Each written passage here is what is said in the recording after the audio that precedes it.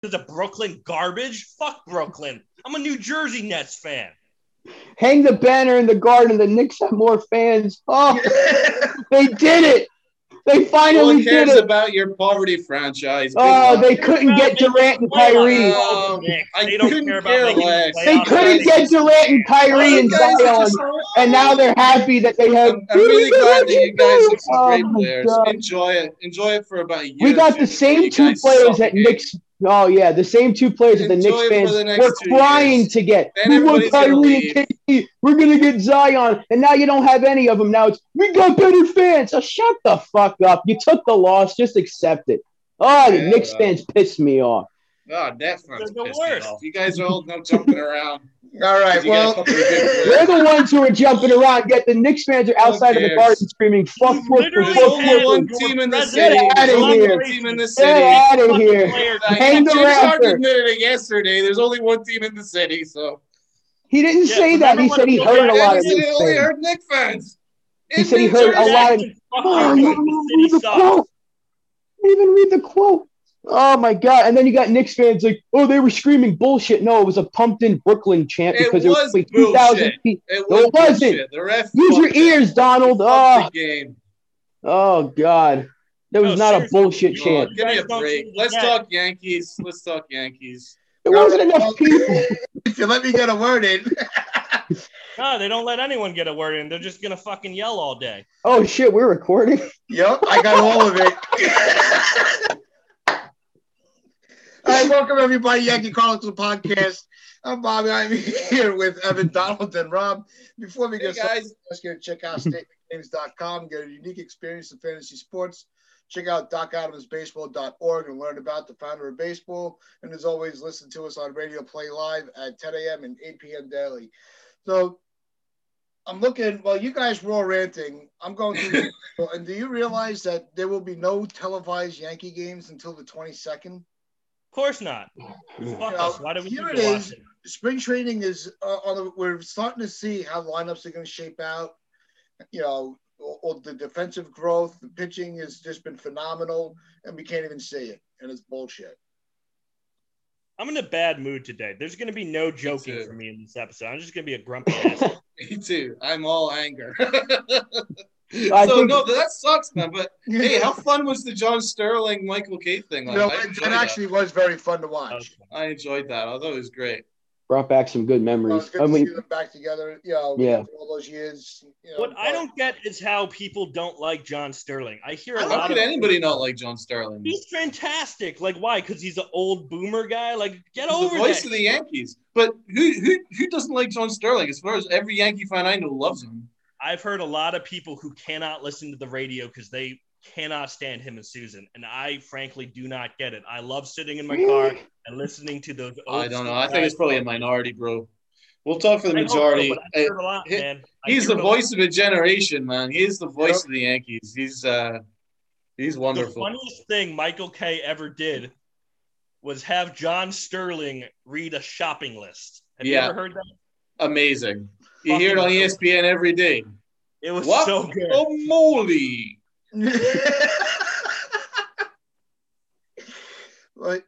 No, Sterling is just, I mean, you talk about a guy, he's just untouchable. You know, he's right up there with he's reached that level of baseball with like Bob Uecker. You know, they're perfect for the game of baseball. Yeah. He's got his voice really, like, you want to listen to him talk. You want to listen to him call the game. That's why you're listening to him. You're not watching. He kind of describes what's going on. He misses a couple of things here and there. Like his perception of what's fair and foul is, sometimes off. But other than that, it is high, it is far, it is foul. But other than that, like, he really does give you a really good picture. You can see really what's happening when you're listening to him. And Susan's great as well. Like, she gives a lot of great insight, always good with stats and giving you updates during the game. Anyone who doesn't like them, I guess, like you said, Donald, they're in the minority because there's not a lot of people that I've heard say they don't like John Sterling. Yeah, he's the voice of a generation, man.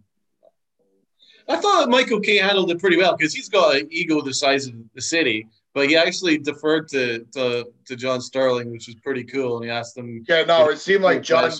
Yeah, John kind of took control of the broadcast. Yeah, I thought it was really cool. I mean, end of the day, those are two Hall of Fame announcers. You know, I know some people have issues with Kay, but I think both of them are Hall of Fame announcers, and it was a lot of fun to listen to. Michael Kay also cares about perception and prestige and how he's viewed and all that thing. And I think for him, it was kind of an honor to go back to where he started and who he started with. Yeah. So he had no problem taking the back seat and letting Sterling do it. And I think it was very wise that he took that approach. It was awesome. And they talked about, you know, their last broadcast together, which would have been the World Series in 2001. So memories regarding that. So that was really cool to listen to again, you know. But I'm a big fan of both of them. I love listening to both of them. It's awesome. Yeah, no, see, I'm not a big Kay fan, but I'll listen to John every day. Yeah. You know, what I don't like about Kay, and I know he's got the radio thing, but he doesn't even travel with the team. Like it's only like he only does home games. It's like I don't want a part-time voice. I want a full-time voice.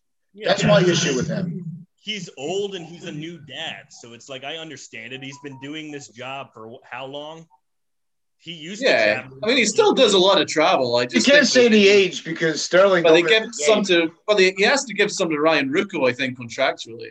And anyway, there's no problem with that either because Ruocco is another fucking awesome announcer too. You know, he does a great. He's brilliant with the basketball. He's awesome with the baseball. So I love Ryan Ruocco. Cats, of course you could bring up age. It's very different with Sterling because Sterling has very little to do beyond baseball. Whereas Michael Kay, I just explained, he's an old guy who has what, a 6-year-old? You know how exhausting that is? It's a little different. Sterling, I'm not saying being a parent all night, drink his cognac and come to the game the next day and be fine. Michael Kay's not doing any of that stuff. He's probably still changing diapers. Well, I think the thing is, I think if Kay wanted to, I think he'd probably do as many as he could. But you know, they have Ryan Ruocco and things like that, and contractually they have to give Ruocco some games and things. So I think it works out pretty well. I think is pretty good. Yes is very strong. Yeah. It's a good thing that we get to hear Ruocco because he's fantastic. Yeah, It's good that I like Michael Kay, and there are times where I would rather listen to maybe Ken Singleton call the game. But if not having Kay means we get more Ryan Ruocco and Ken Singleton, I'm fine with it. And they're both great. And Ruocco's definitely next in line for that. Yeah. Sterling also only has one job, whereas Michael Kay has the Michael Kay show, which he does every day, no matter what. So that's there's so much going on in his life, and we're going to question why he can't travel. It's pretty obvious. Yeah, I think that was hard. Yeah.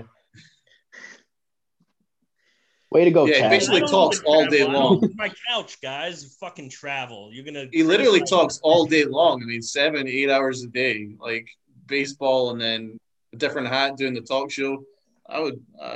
That's fucking impressive, man. It's too much work. I don't like it. That's the dream. That's the truth. All right, so that joke was that was a bad take on me then. Yeah, you upset me. Good job. That's all right. I can handle it. So I'm sitting here. All right, let's break down today's lineup because unfortunately we won't be able to see a goddamn thing. We won't get to see Cole pitch, which is pissing me off. I'm more pissed off about the fact that Gio's playing shortstop. Sorry to have ruined the surprise, but that pisses me off because I really want to see that. Like we mentioned before the show even started, we're in a day with high analytics and the need to have high depth on the team, which means everyone on the team pretty much has to know how to play two positions. So the fact that they're going to try to shift Gio to shortstop just to see if he can, I don't expect him to use it. He's not going to be a starter more than maybe 5 times at shortstop this year, if that. But I like the fact that they're going to try. Donald? Well, I wanted to listen to the full lineup so I could get a full idea. But it's good that Gio's going to try shortstop. We need an option at short, especially if we don't take Tyler Wade.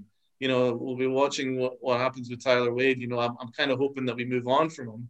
And so obviously we're limited at backup shortstop options. So that's why it's a pretty good idea to give Gio a run and see if he can hold the fort if we ever want to give Torres a rest.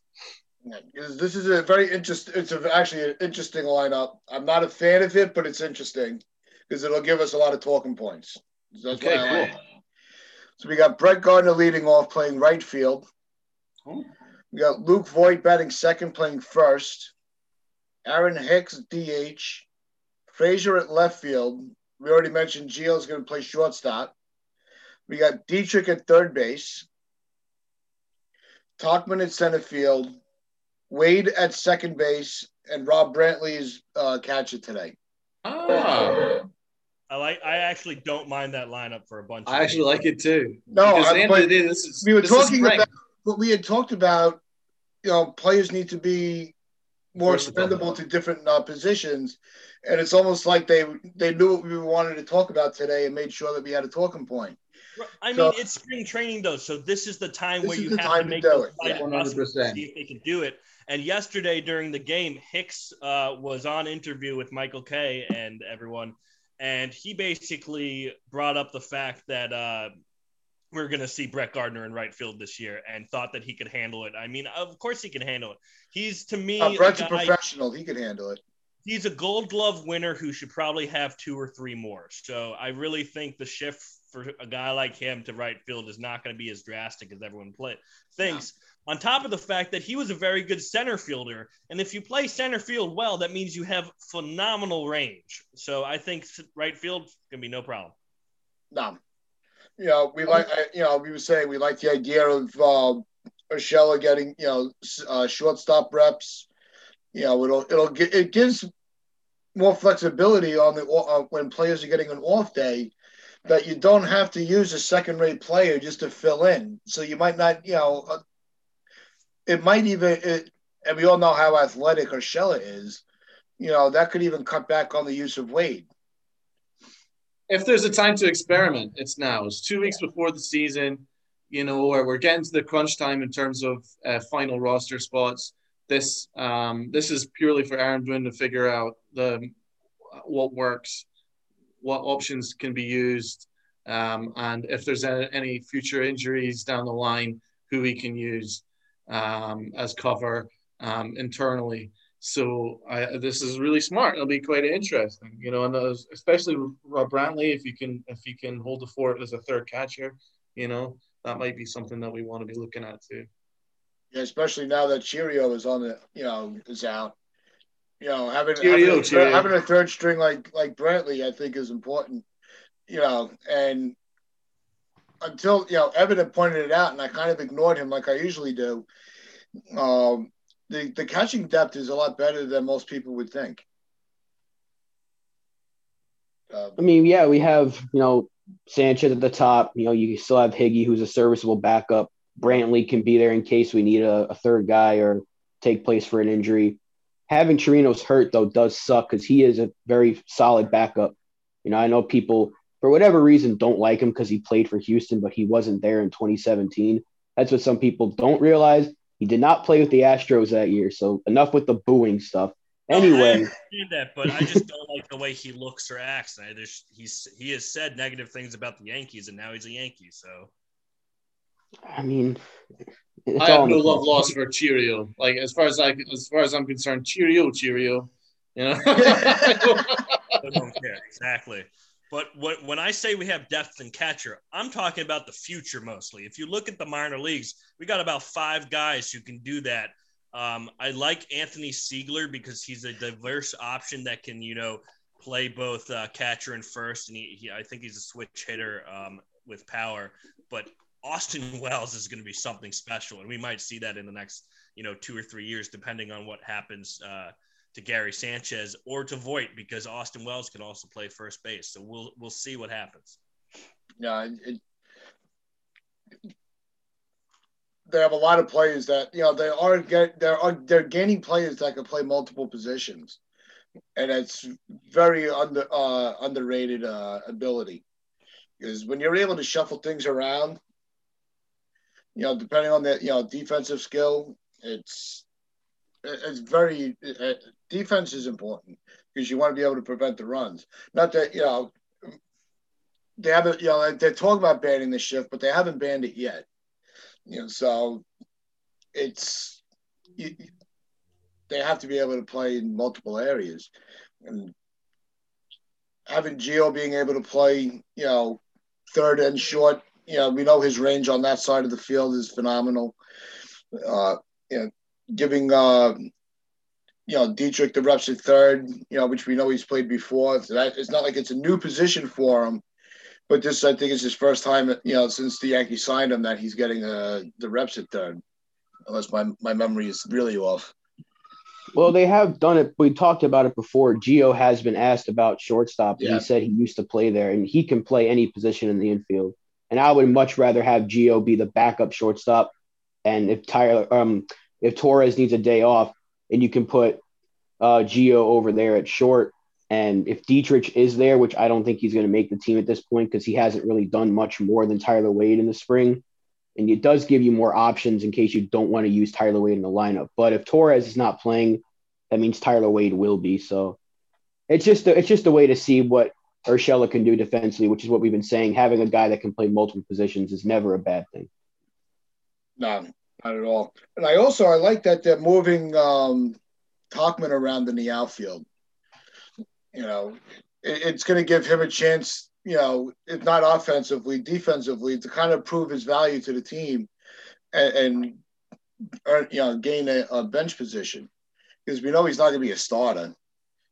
But if he's able to come in, to give somebody an off day, I think it just adds to the depth. And the more depth you have, the better off you are. I don't know if Tauchman makes a team. I know, Evan, I know you're a big Tauchman guy. I'm not. I agree with Rob. He might not make the team. I think you got to look at players like Dietrich, Ford, Tauchman. Those three might not make the team. Wade might be the other, guy to look at. The one that I'm excited for is Jay Bruce. If you hear what all the players have been saying, I can't remember who said it. I think it might have been Voigt and some other guy on the team, basically said that he's a perfect fit and they want him on this team and they're excited to have him. He's good in the locker room. He's excited to be here and all the power he has. If he can play first and DH, you can really, shift him with Voigt and Stanton. And that's a pretty dangerous lineup. If you're taking any of those three guys out and replacing them with any of the other two, that's pretty solid. Agreed. You can play first base. You can play corner outfield. I've been really impressed with his at-bats. And it's not just that he's shown some power. He's actually drawn walks as well. And, that is a big part of our lineup. And so, I think that he should 100% be in the roster. And it should be at the expense of Mike Ford. And then that leaves the other option, the one last bench option. I'm not sure. But I guess it's between Tyler Wade, Dietrich, and Tauchman. I'm not sure if it's just the fact that Tauchman can play center field. That's something to consider as well, But I guess Gardner can play center field. I was going to say, you're also going to have Gardner on the bench. Yeah, that's it. So we don't necessarily need to keep talking. My breakdown on Tauchman it might be off again. I am off my game today. Very off my game. So yeah, Tauchman's going to be the odd man out.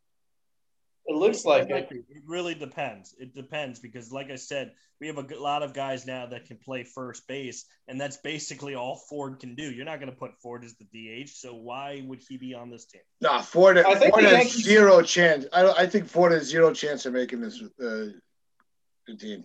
He's not going to make it.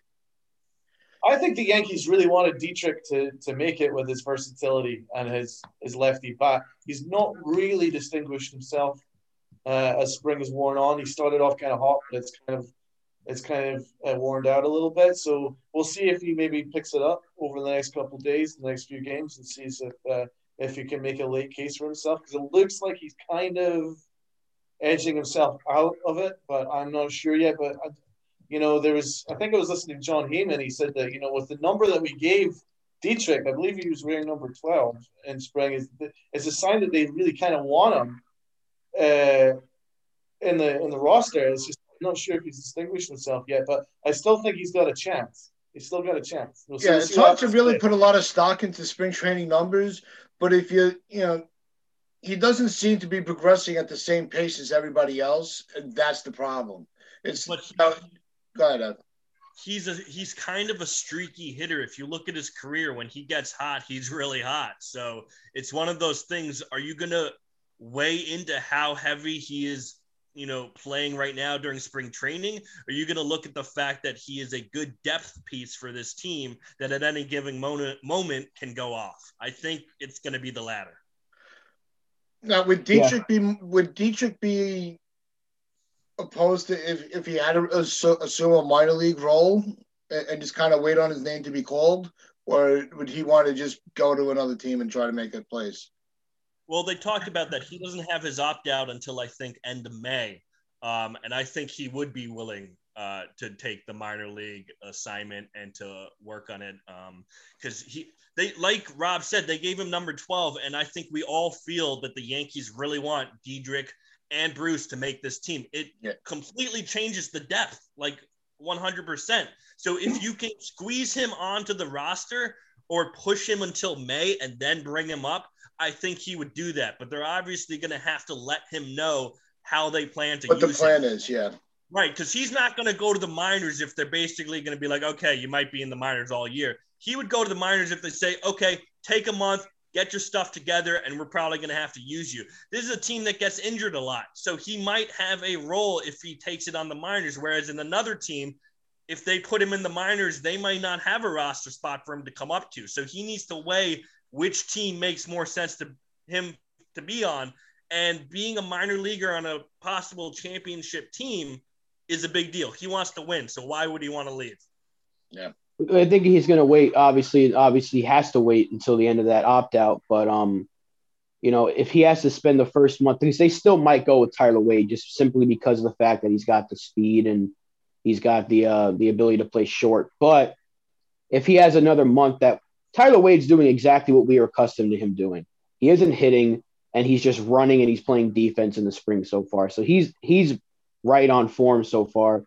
And if Dietrich was able to separate himself with the bat, then there'd be no question about who's making the team coming opening day. But since they have that contract with Dietrich that can keep him here for another month and a half or so in the minor leagues, and they're probably just going to do that and then call him up if Wade continues to struggle, which more than likely will. Now, if Wade comes out red hot off the bench during the regular season, then Dietrich is going to leave and go elsewhere where, maybe a team like Texas is going to give him a chance to play every day. Mm-hmm. I think Milwaukee would be a good option for him too. Yeah. Yeah, Milwaukee would be a good fit. I think that park would, that ballpark would do well for him. Mm. Now, with the rotation, are we leaning one way or another with that fifth spot? Do we have a favorite of who we think should get that spot? Yeah, the way that Herman pitched yesterday was unbelievable. Like his secondary pitches, the command that he's got, he's mowing everyone down. The spin rate's really good. I mean, everything that you look at for a rotation starter, he's blowing it out of the park. As a person, I can't stand him, but as a pitcher, there's nothing else you can say other than he's pitching phenomenally. I know that he has to. I think he's pitching for his fucking career right now, and it's showing. He is mowing everyone down. So it looks to me like he might get the fifth spot. But as Aaron Boone said in the cast yesterday, he says that everyone's going to get an opportunity. They might even run a 6-man rotation. Yeah, well, that's what Evan was saying yesterday. Yeah. So, which would really, it's not going to be a finality. The Yankees can make it. It's not going to be a case of DV. Yeah, it's not going to be a case of DV. You didn't get it, and that's it. You're not going to get another chance. He's going to get a lot of opportunities as the year goes. No, Davey still has a long career ahead of him, and I'm not worried about him. But the other thing is, as much as we've bashed Germán on the show for his personal life, I actually think it's impressive how he's been able to kind of tune that out, and he just looks like it hasn't been a distraction on his ability to perform. Yeah, I mean, if you have the ability to hit a woman, this is probably easy. Oof. No, I'm sorry, but I don't understand. I don't understand how, as fans, we can separate the two. If I punched a woman, I would not be on this podcast right now. But because she's a fucking phenomenal athlete, he gets to play with no punishment whatsoever? Are you kidding me? My life would be over if you did that dumb shit. Maybe you guys can fill me in on this. Is there anything within the MLBPA which prevented the Yankees from firing him, from releasing him? Probably. Because I read a couple of things on Twitter that the Yankees actually couldn't just cut him. Well, they have the ability to trade him right now because it's. Just wondering whether if you guys heard anything similar. That's all. No, you're right. Yes, I did hear that. Yes, Don. Yeah. I can't clarify how accurate it is or the details behind it, but yes, I did know that.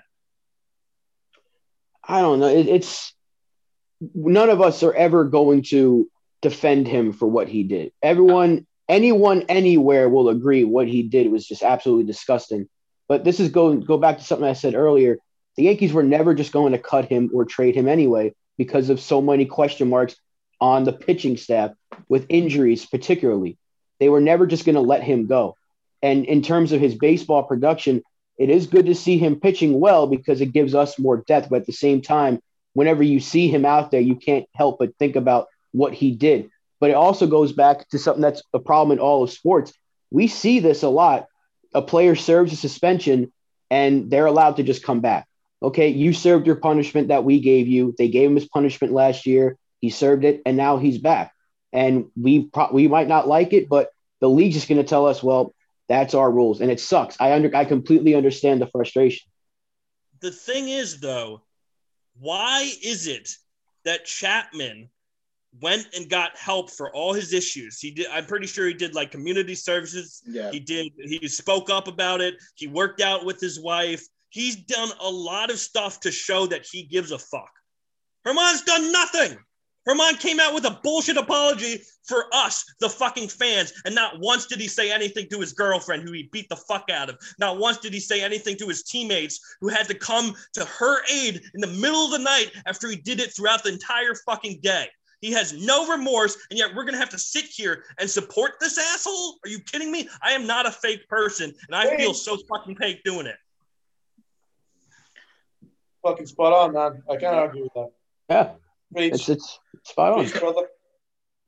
That's the difference for me. That's the difference between him and Chapman. That's why I give Chapman a huge break, because I feel like he took all the slack and turned it around to try to show he was not trying to be a bad person. The circumstances are very, very different.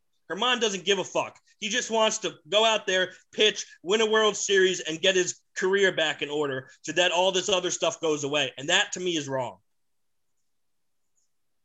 Yeah. I mean, the easy thing would be to trade him now while he's pitching well, and just, okay, we'll get that distraction off the team. But, again, it's not going to happen because the Yankees, they need the pitching depth, and it sucks. Yeah. It really sucks that we have to kind of, in a way, cheer for this guy. I know we cheer for the jersey, we cheer for the team, but at the same time, we're not going to go into a Domingo Germán start and say, I hope this guy gives up 10 runs and we lose. It's just not what we're going to do as fans of the team. But, you kind of have to root for him to pitch well because you want the team to win. So it sucks, but you can't go away from the human aspect of it. What he did is absolutely you can't defend it. It's absolutely disgusting, and it should have been a longer suspension. They weren't going to kick him out of the league, although it should have been considered, I would think, when you do something like that. Well, but the problem is charges are never filed, so legally they can't do much. Right. So you have that issue with the whole legal system. There's only so much the league can do. I hate defending. All right, you lost Rob for a sec. You back? Yeah. There was one of those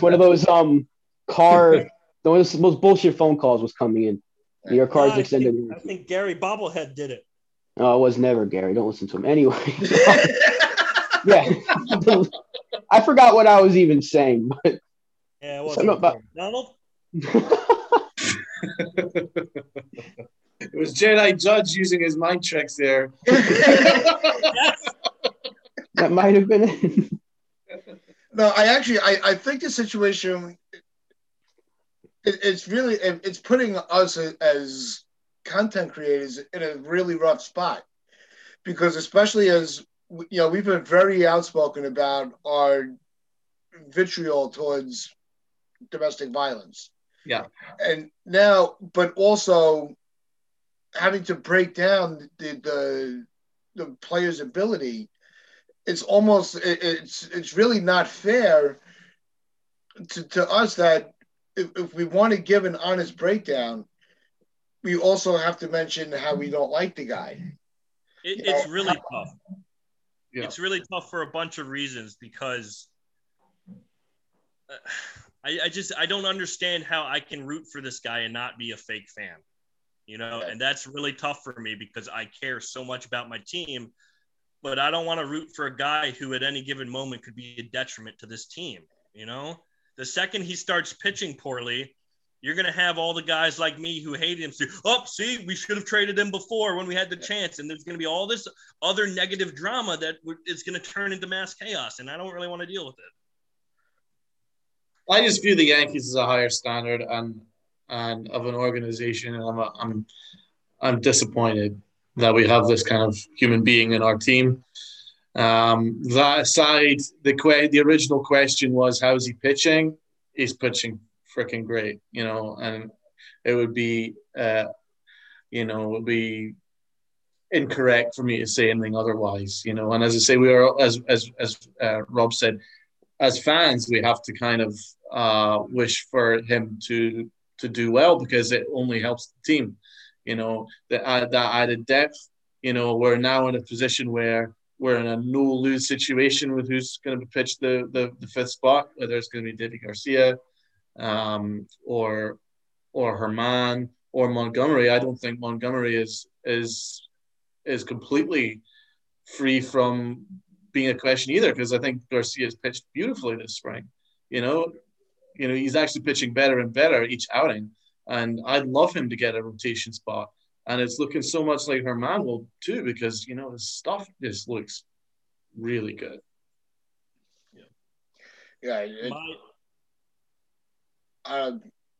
Go ahead, Evan. My biggest issue is that, for me, I feel like I'm an advocate for men's mental health, and it's really hard to take men's mental health seriously when you have domestic abusers who are men who get away with this shit.